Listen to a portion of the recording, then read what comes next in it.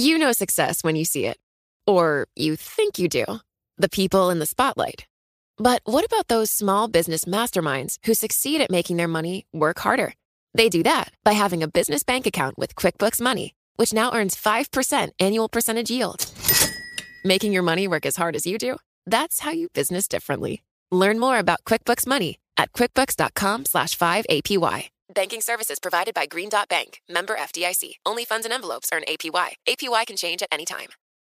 Collaborate for a greener future at the Bloomberg Green Festival, a groundbreaking celebration of the thinkers, doers, and innovators leading the way. From design and culture to technology, science, and entertainment. Hear from inspirational speakers and immerse yourself in climate solutions. July 10th through 13th in Seattle. Title sponsor, Amazon. Official airline, Alaska Airlines. Get 20% off using promo code radio20 at BloombergLive.com/Green Festival.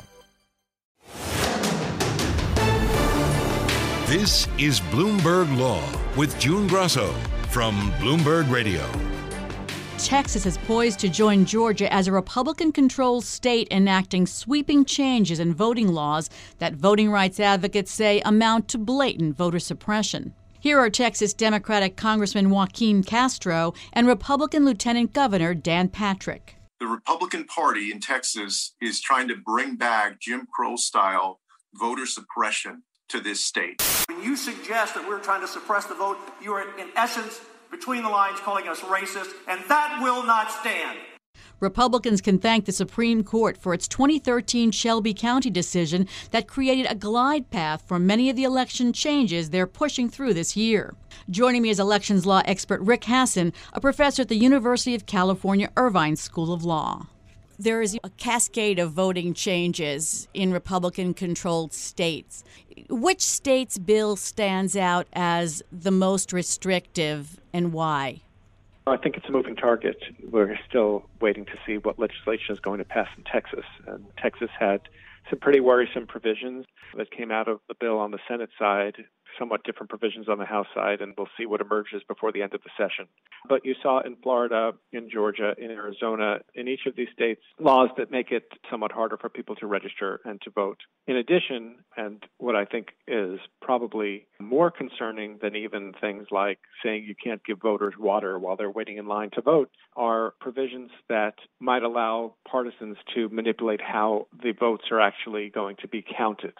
So in Georgia, the Secretary of State, who you may remember, Brad Raffensperger, stood up to Trump and would not find or manufacture additional votes to try to flip the outcome. The Secretary of State position has been taken out of a role on the state election board to be replaced by someone who's going to be appointed by the legislature. And this body now has the power to take over up to 4 county election boards at a time. And so it could be that we'll see the state election board looking to take over Democratic counties and mess with how the election is being conducted in those counties. So this is a kind of a new problem that we haven't seen before, not just about making it harder to vote, but potentially subverting the outcome of the election itself. Could these bills backfire and restrict Republican voters as well?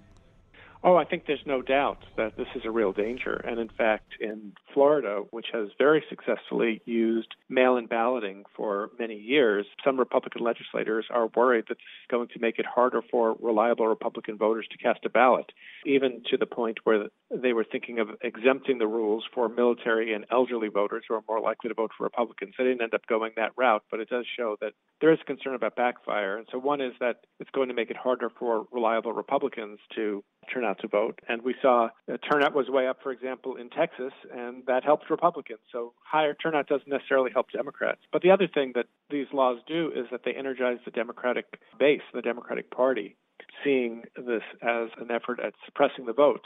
And that can actually spur a backlash, which can actually increase turnout. So it's not clear what the actual effect is going to be on election results, but I think that shouldn't be where the main focus is. The main focus should be, why does the state get to make it harder for people to register or to vote without having a good reason to do so? And the reason here seems to be simply to try to give one party partisan advantage. As far as the parts of these bills that go further than talking about how a person votes in that state, will those survive court challenges?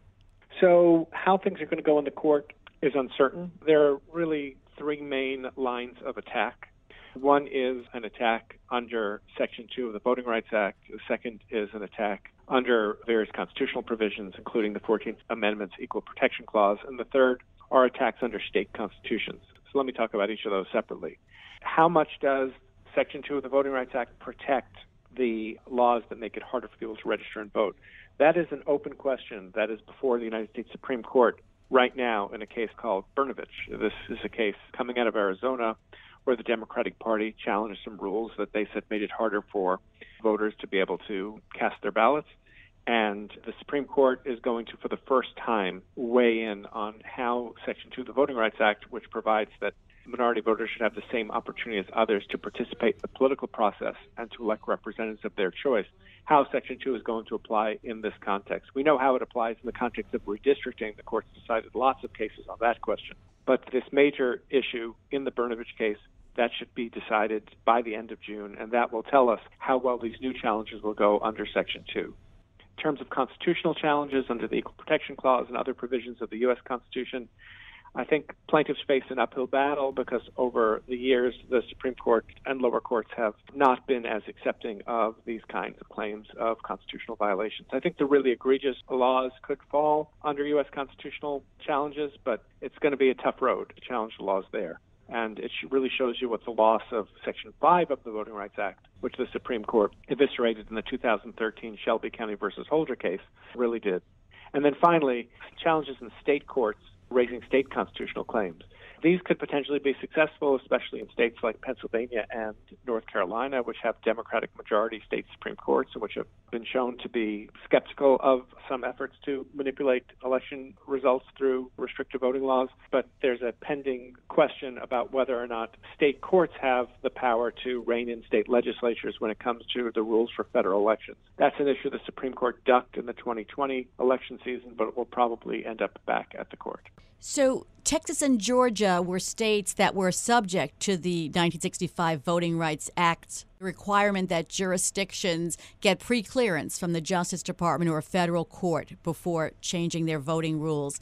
You referenced the Supreme Court's decision in the Shelby County case. Just tell us briefly what that case did.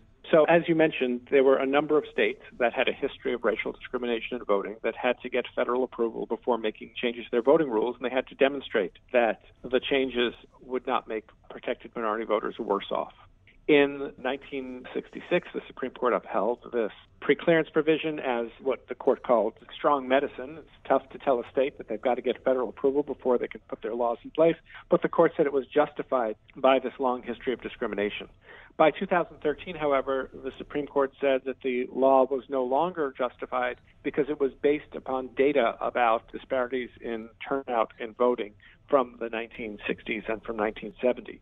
And so the court didn't strike down the preclearance provision itself, but instead struck down the coverage formula, the formula that dictated which states were going to be subject to these rules. And what's happened since then is that Congress has been considering different coverage formulas. And right now, there's a bill pending in the House. It's called H.R. 4. It's the John Lewis Voting Rights Act, and it would impose a new requirement of preclearance under a new formula with the hope that this would pass constitutional muster if it were put in place. And Joe Manchin, who is a senator from West Virginia, is a Democrat who's very important because he's kind of the 50th vote to try to get a voting bill through the Senate. And he has said that he would favor moving preclearance to a nationwide standard. That is, rather than single out particular states, you would have every state be subject to these kinds of rules. I think that would solve one of the issues raised in Shelby County, which is treating some states differently than others, but it does still raise the question of whether or not Congress would have the power to make states go through this kind of process. So a lot up in the air. It's not clear if legislation will pass that would try to reverse Shelby County, and it's not clear that if that legislation passed, that the Supreme Court would be willing to uphold it. How does the fact that the court is more conservative now, 6 conservative members, and in fact Chief Justice John Roberts wrote the majority opinion in Shelby County, how does that play in? We do know that this court is full of conservative justices who are skeptical of race-based solutions generally. So it's not clear if a renewed Section 5 of the Voting Rights Act would pass constitutional muster. for this conservative court. But listening to the oral arguments of the Brnovich case, that Section 2 case, it did sound like a number of the conservative justices were willing to read the Voting Rights Act as providing some protection for minority voters. There wasn't really any suggestion that this was somehow unconstitutional or needed to be reined in. So we'll see. That opinion won't be out for probably another month and a half, but it's probably the most important voting rights decision that we're going to get in a number of years, and it is going to be a major indication of how conservative this court is and whether the 6 conservative justices on the court really march in lockstep or whether there is some daylight between them on questions of voting rights. Chief Justice John Roberts also, I believe, wrote the majority opinion in the Supreme Court's 2019 decision that judges can't toss voting maps for being too partisan. How important was that decision? So this is the Rucho decision, and that's a very important decision as we're entering into the new period of redistricting. So redistricting happens every 10 years after the census. For the 2022 elections, we'll have new lines being drawn. We just had a new apportionment where I live in California. We just lost 1 seat. Some other states have gained a seat or 2. And after the lines are drawn, there are often challenges that the lines are unconstitutional, if they violate various provisions of state law or violate the Voting Rights Act. One argument that had been floating out there for some time is that when you draw these district lines, you do so to favor one party and hurt the other party, so-called partisan gerrymandering, that this violates the Constitution. And the issue had been uncertain for many years because Justice Kennedy, who was the key swing vote on this question, kept it open and still wanted to hear different kinds of challenges to figure out, when redistricting goes too far as to violate the Constitution. However, Justice Kennedy left the court. The Supreme Court in the Rucho case said that federal courts are not open to hearing claims of partisan gerrymandering. So we'll be going into the new round of redistricting with 2 major legal changes since the last round. Number one is no partisan gerrymandering claims will be viable, so that's not something that those who want to engage in partisan gerrymandering need to worry about. And number 2, it will be the first redistricting round since the 1970s in which the Justice Department will not be pre-clearing maps that were drawn in those jurisdictions that had a history of racial discrimination in voting. So going to be a lot of political battles, not clear how much the courts are going to get involved. Maybe state courts will get involved more, but it's a very different atmosphere than it was in the last decade when these cases emerged after the last round of redistricting. Has there been a time in our history since the Jim Crow era where so many states were moving to restrict voting rights? Well, I think that as soon as the Supreme Court decided the Shelby County case, you saw immediate action by North Carolina and Texas to try to impose or apply strict voting rules. It's really accelerated now following the 2020 election after Donald Trump's repeated false claims that the election was stolen. In part, as a reaction to that, a number of states have passed restrictive voting rules. They're doing so in an atmosphere where the courts are less protective of voting rights. And so I do think that voting rights are under assault now in a way that they haven't been in a number of decades. Thanks, Rick. That's Rick Hasson of the University of California, Irvine School of Law. Hi, I'm Ron Kraszewski, Chairman and CEO of Stifel. Financial advisors, if you're not growing your practice, you're losing market share. Stifel is a growing entrepreneurial, advisor-centric firm built for successful advisors like you. Imagine having the resources of the largest wirehouses and the support of the boutique shops, but none of the bureaucracy to get in the way of you serving your clients. At Stifel, it's your business, your book, your clients.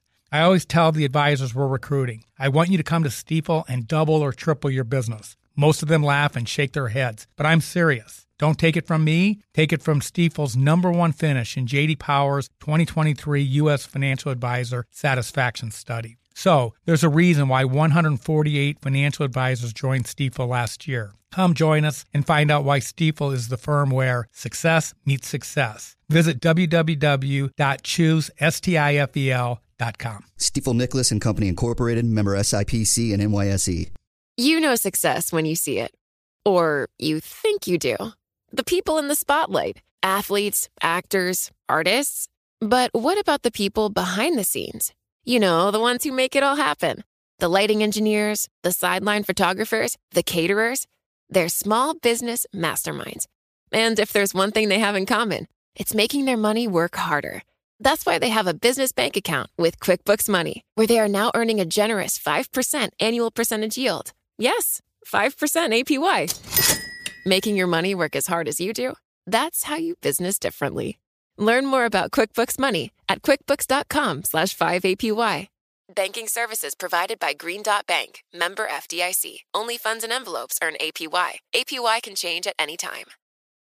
Collaborate for a greener future at the Bloomberg Green Festival, a groundbreaking celebration of the thinkers, doers, and innovators leading the way. From design and culture to technology, science, and entertainment. Hear from inspirational speakers and immerse yourself in climate solutions. July 10th through 13th in Seattle. Title sponsor, Amazon. Official airline, Alaska Airlines. Get 20% off using promo code radio20 at BloombergLive.com/greenfestival.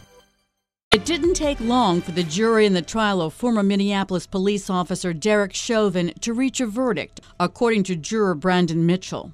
We probably deliberated for 4 hours, and of that 4 hours, I guess we were going over more so the terminology that was being used and make sure that we understood exactly what was being asked. And now another jury, a federal jury, will be asked to decide what happened that day in May when Chauvin pinned George Floyd down to the ground with a knee on his neck. The Justice Department has indicted Chauvin and the 3 other former officers on federal civil rights charges for willfully violating Floyd's constitutional rights. Joining me is Jonathan Smith, Executive Director of the Washington Lawyers Committee for Civil Rights and Urban Affairs. Derek Chauvin was convicted of murder. The 3 other former officers haven't even been tried yet. Aren't federal charges usually brought after state charges fail, like in the Rodney King case? So it is unusual for the federal government to bring civil rights violations charges while the state case is still pending.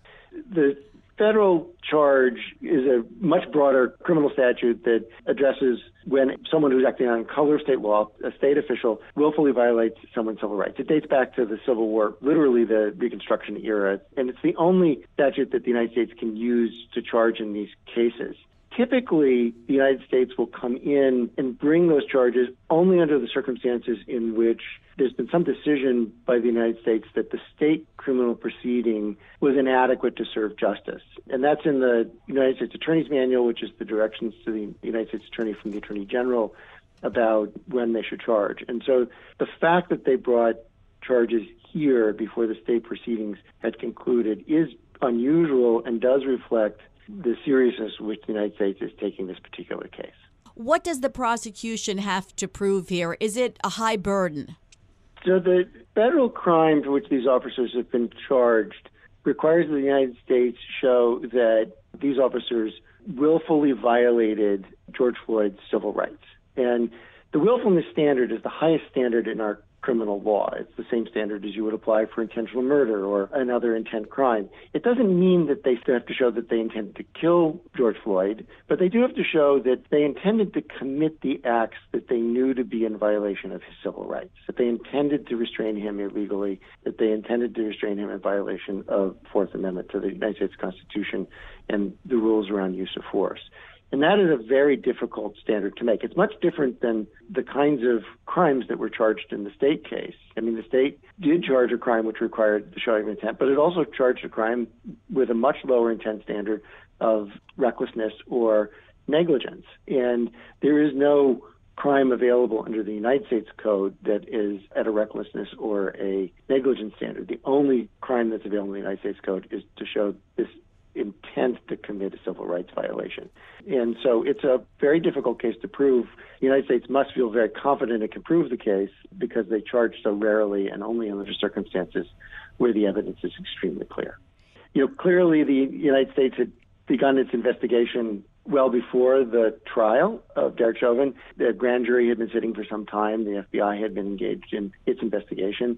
We'll certainly wait and see whether there was any new evidence developed by the United States that wasn't presented by the state. Well, let me ask your opinion. Do you think that it's fair to try a person for the same crime in 2 different jurisdictions just to pile on years to the prison term? I mean, is it fair? Our Constitution says that you cannot be exposed to double jeopardy, and that really means that you can't be charged and tried for the same conduct twice, that the state gets one shot at you. The Supreme Court has said that the United States and the state are different sovereigns, and that the double jeopardy provision only applies to each of the sovereigns independently and has permitted the United States to bring charges for course of conduct that may have been resolved in a state court proceeding. That can create an injustice. That can create an injustice by, punishing somebody twice and severely for the same conduct. And so in order to address that, that is why typically the United States, before it will bring charges, will take into account the question of whether the state proceeding provided adequate justice for the conduct. And that is why the United States having charged before Derek Chauvin has even been sentenced and the other officers have ever been tried is so unusual. Because the United States would typically allow the state to go forward with its case first and then evaluate whether the state court proceeding provided adequate justice before it will bring those charges. And so this is unusual for the United States to have moved in before it can even answer that question. It really is sending a signal that the United States is going to be more engaged around these cases and that it's going to use the statutes in a more robust way than prior administrations may have. What can the officers argue in their defense? So there are three elements to the statute that the United States has to prove. The first is that the officers are acting under color of law, which means they're acting in an official capacity with the authority of the state. There's going to be very little contest that they were acting as police officers at the time. The United States has to prove that it was a violation of Mr. Floyd's civil rights, and I think that restraining somebody to the point at which they died is going to be very difficult for the officers to argue that Mr. Floyd's civil rights were not violated. And but the third element is the one of intent. Did they set out to commit an act knowing that it was a violation of George Floyd's civil rights? That's where I think that if there's a trial in this case, that's where I think the trial is going to focus. What was in the minds of the officers at the time that they committed these acts? Did they intend to commit an act that they knew to be in violation of the United States Constitution? So how will prosecutors prove intent if the officers don't take the stand? Well, you saw a lot of that evidence come out in the trial. You can show intent through all kinds of circumstantial evidence. What was the officers' training? What did they know about the policy? What was their prior behavior and conduct that would indicate that they knew that their conduct was violating the civil rights? Was their use of force proportionate to the crime or the resistance that they were receiving from Mr. Floyd at the time? There's a lot you can bring in that will allow you to understand what the officers were thinking at the time. You saw this, looking at the incident, the severity of the crime for which Mr. Floyd was suspected of having committed, the nature of the use of force, the persistence of the use of force in the face of what was being said to them by people in the crowd, his physical condition as it deteriorated. All of that can be brought in to show that the officers knew that what they were doing may well have been a violation of his rights under the Constitution. Police officers are trained to know, are supposed to be trained in what the law is around when they can and can't use force. And they're supposed to be trained to know that that force has to be reasonable and that it can't be used, in this kind of excessive, dangerous ways. And bringing in some of the same evidence that the state brought in will be very important to proving their intent. The Justice Department is also starting again with pattern and practice investigations, announcing civil investigations into the Minneapolis and Louisville police departments. Are they necessary? I think they're necessary and they're important. When I was at the Department of Justice, I led the section that did the pattern and practice investigations for the Civil Rights Division of Law Enforcement during the Obama administration. The statute that they're enforcing, which allows the Attorney General to address patterns and practices of the violation of the Constitution and federal law by law enforcement, was enacted in the wake of the rebellions in Los Angeles after the beating of Rodney King as a way to give the federal government some ability to influence and to address unconstitutional practices by local law enforcement agencies. That statute has been enforced about 75 times since 1994 when it was enacted. About 25 of those cases were brought during the Obama administration. There was only one such investigation and case that was brought during the Trump administration. What we're seeing with the announcements in Louisville and in Minneapolis is that the Department of Justice is going to be bringing more of those cases. I think that is a bellwether, an indicator that the United States is going to be back pursuing these cases regarding patterns of violations of the Constitution by law enforcement across the nation. One thing about those cases that is really very different than the criminal cases is they're not about trying to hold people accountable. That's not the goal. The criminal statute is designed, if somebody engaged in misconduct, to punish them and hold them accountable for misconduct. The pattern of practice investigations are designed to try to identify whether or not there is a course of conduct by that law enforcement agency that is routinely depriving people of their civil rights, and then to come up with a forward-looking remedy. How can you fix that problem through policy, training, supervision, accountability, changes in practices that may limit the circumstances in which force is used, or encounters between police and persons with mental illness, or traffic stops that are racially motivated, or whatever it might be. So it's really a very forward-looking exercise. It's not to punish the city or the police department. It's not to find fault. It's really to say, if there's a problem here, how do we fix it? What can we do going forward that will be different, that will provide communities with police departments that deliver police services in a constitutional way? And has it worked in the past? There's been a tremendous success with the pattern and practice investigations. Now, it's important to note that the jurisdiction of the Attorney General and of the Civil Rights Division is actually quite limited in this area. It is to make police departments constitutional. That is a really, really, really important thing. But it is not everything that communities want. You can have a constitutional police department that doesn't reflect or meet the values of a community and doesn't deliver police services in the way that the community desires or wishes or even deserves. But it is really important. If you look around the country at where these investigations have led to consent decrees, and those consent decrees have been implemented, you've seen very significant transformation and change. Thanks, Jonathan. That's Jonathan Smith of the Washington Lawyers Committee for Civil Rights and Urban Affairs. I'm June Grosso, and you're listening to Bloomberg. Collaborate for a greener future at the Bloomberg Green Festival, a groundbreaking celebration of the thinkers, doers, and innovators leading the way. From design and culture to technology, science, and entertainment. Hear from inspirational speakers and immerse yourself in climate solutions. July 10th through 13th in Seattle. Title sponsor, Amazon. Official airline, Alaska Airlines. Get 20% off using promo code Radio20 at BloombergLive.com/Green Festival.